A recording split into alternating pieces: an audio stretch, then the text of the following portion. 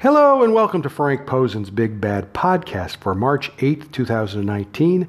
Don't forget to check out my blog at frankp316.blogspot.com. Okay, this weekend we have a UFC show and WWE show. So the UFC show is tomorrow night in Wichita, Kansas. It is UFC on ESPN Plus 4. Now, there's one women's match on the show. It'll be on the prelims, which air in Canada on TSN and in the U.S. on ESPN.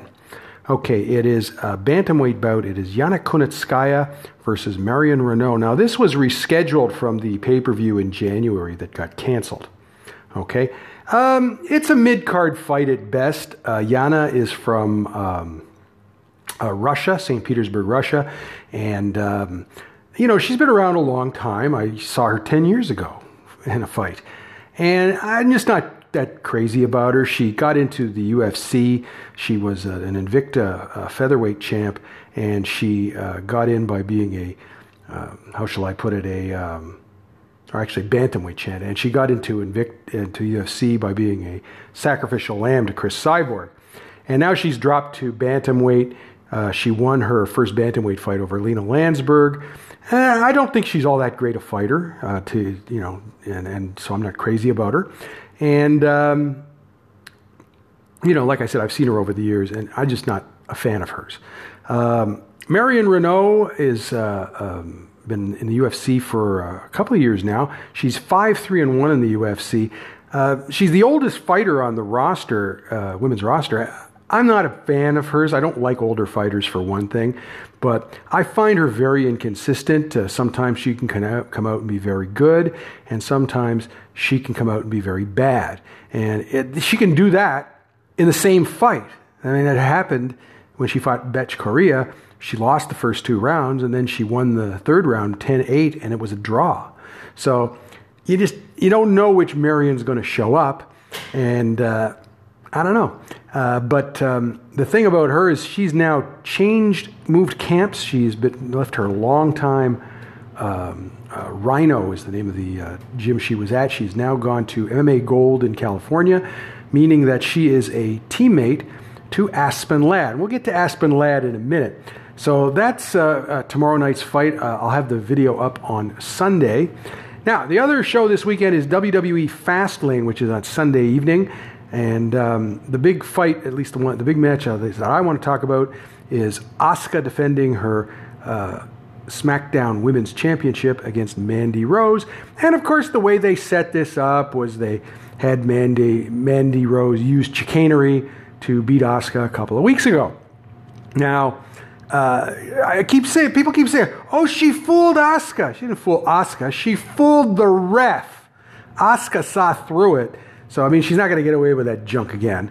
And the other thing that happened is on Monday's SmackDown House show, which was actually in Long Island, which is where Mandy is from, they had a screw-up during the match, and it looked like Asuka was seriously injured. I saw the footage of what happened, and it was just a miscommunication.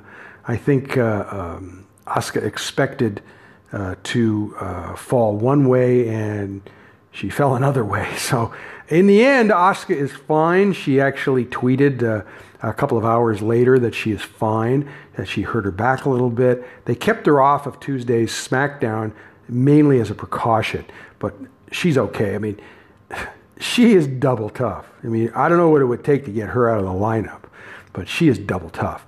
So I expect Asuka to win that match because obviously she should have the title during WrestleMania. The other 2 matches on the show, first we have Bayley and Sasha Banks defending the Women's Tag Team Championships against Nia Jax and Tamina. I would expect them to retain. They are treating Nia Jax and Tamina like they're dangerous, they can't be beaten, all that stuff. They're not any good, so that's the problem. The match will be awful because those 2 are terrible. What we're seeing now is possibly, Bayley and Sasha have appeared on NXT TV, and they also appeared at last night's house show, and they helped Io Shirai and Kairi Sane. So there's a tag team that could win the title for sure. Okay, so we might see that sooner rather than later. And Kairi is really due to be brought up to the main roster pretty soon, in my opinion. Io not yet, but it would not shock me if they were brought up together. Okay, and the other match, of course, is Charlotte Flair versus Becky Lynch. And if Becky wins, she gets to be in the WrestleMania match with Ronda Rousey. So it becomes a three-way match. And you know, the whole feud is kind of a symptom of having 2 months to fill. So a lot of the stuff that they're doing with this feud is total nonsense. And something I haven't commented on before, either on the blog or on Twitter or on the podcast, is this whole nonsense of Ronda Rousey going rogue, and she's doing stuff for real and stuff like that. Listen, it's a work, okay? She's doing basically what she's being told to do. And also she's turning heel. So that's the other thing. But I'm seeing a lot of fans who really should know better, who are buying this BS as real. And it's not, okay? The two of them are doing exactly what they have been told to do. The beating last Monday that Ronda gave to Becky was not real. It was only supposed to look real. Same thing with all this stuff they're doing on Twitter. It's supposed to look like a shoot, like a worked shoot. So you might say, well, why are they doing that? They're doing it for one reason and one reason only, and that's to get fans to talk about it, which is why I'm not talking about it. Okay? I'm only talking about it this one time just to tell you guys, stop talking about it. Okay? It's not real. Stop buying into it, because it's not real.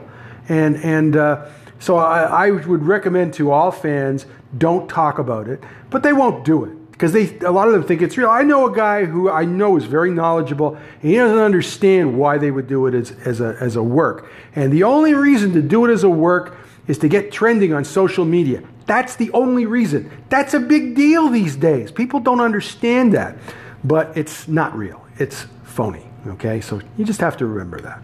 And so I really not. This is my last time I'm going to talk about it, unless someone asks me a question about it. Okay, now we have one upcoming fight that was announced a couple of days ago, I think. John Morgan of MMA Junkie reported that Aspen Ladd versus Sijara Eubanks has been added to UFC on ESPN Plus 9, May 18th at Blue Cross Arena in Rochester, New York. This fight will be at bantamweight. Aspen is 24 years old. She trains at MMA Gold in Pioneer, California. Her record is 7-0 and 2-0 in the UFC. And as I mentioned, Marion Renault is now a teammate of hers. Now, Aspen was supposed to fight Holly Holm on UFC 235, but Holly was pulled as her manager is negotiating a new contract.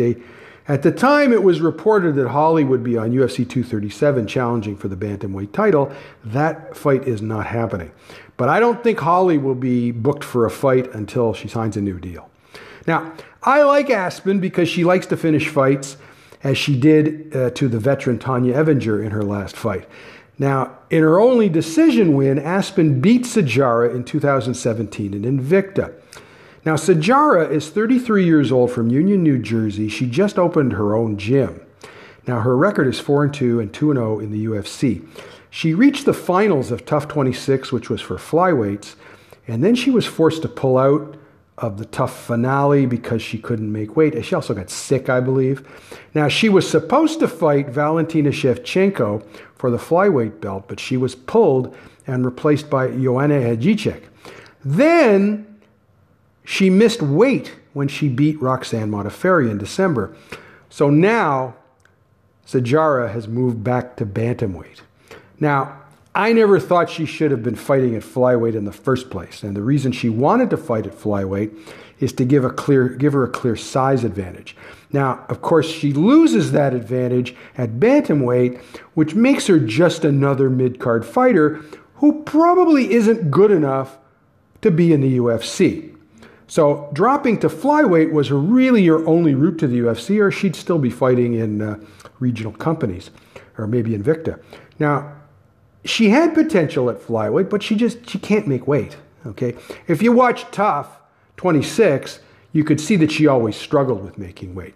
Now, Aspen is an elite fighter. I do expect her to win easily, but I mentioned I would have preferred her to see Aspen fight a ranked fighter. And somebody asked me about that yesterday, and the problem is when the fight against if she had beaten Holly Holm, then we'd be talking about Aspen being ranked in the top 5. But the problem is that fight is canceled. It's not going to happen. Okay, so who do you have Aspen fight? And the problem there is that the bantamweight division is kind of weak right now. And you really don't want Aspen fighting an up-and-coming fighter like Ketlin Vieira, and the UFC just signed Julia Avila. You don't want Aspen fighting either of those fighters, okay, yet, okay? Other fighters are booked. Sarah McMahon is pregnant. Kat Zingano is injured. So the honest answer as to why she's fighting Sajara is there weren't a whole lot of options, and it was either take this fight, or sit around for the next 6 months. So she's just taking the fight to keep active, okay? That's what you have to do sometimes. But like I said, I expect Aspen to win fairly easily. Okay, so that's about it for today. I'm going to be back on Monday with videos from UFC and WWE. Don't forget to check out my blog at frankp316.blogspot.com. If you have any questions or comments, you can leave them on Anchor's voicemail. And if you want to subscribe to the podcast, you can do so at Google Play Music, Google Podcast, iTunes, and Spotify. Enjoy the weekend and and we'll talk to you next week. Talk to you later.